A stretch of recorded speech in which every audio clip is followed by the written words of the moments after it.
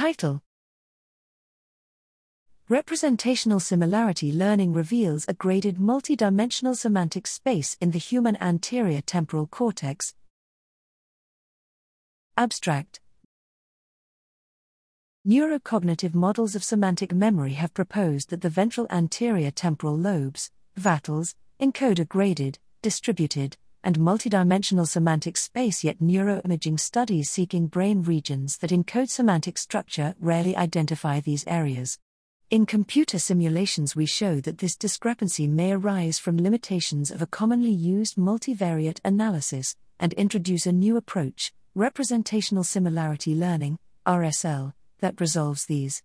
We then use RSL to decode semantic structure from ECOG data collected from the vatal cortical surface while participants named line drawings of common items.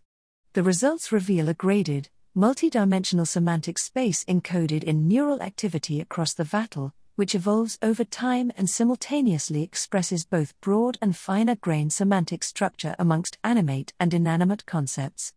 The work thus resolves the apparent discrepancy within the semantic cognition literature and suggests a new approach to discovering representational structure in neural data more generally.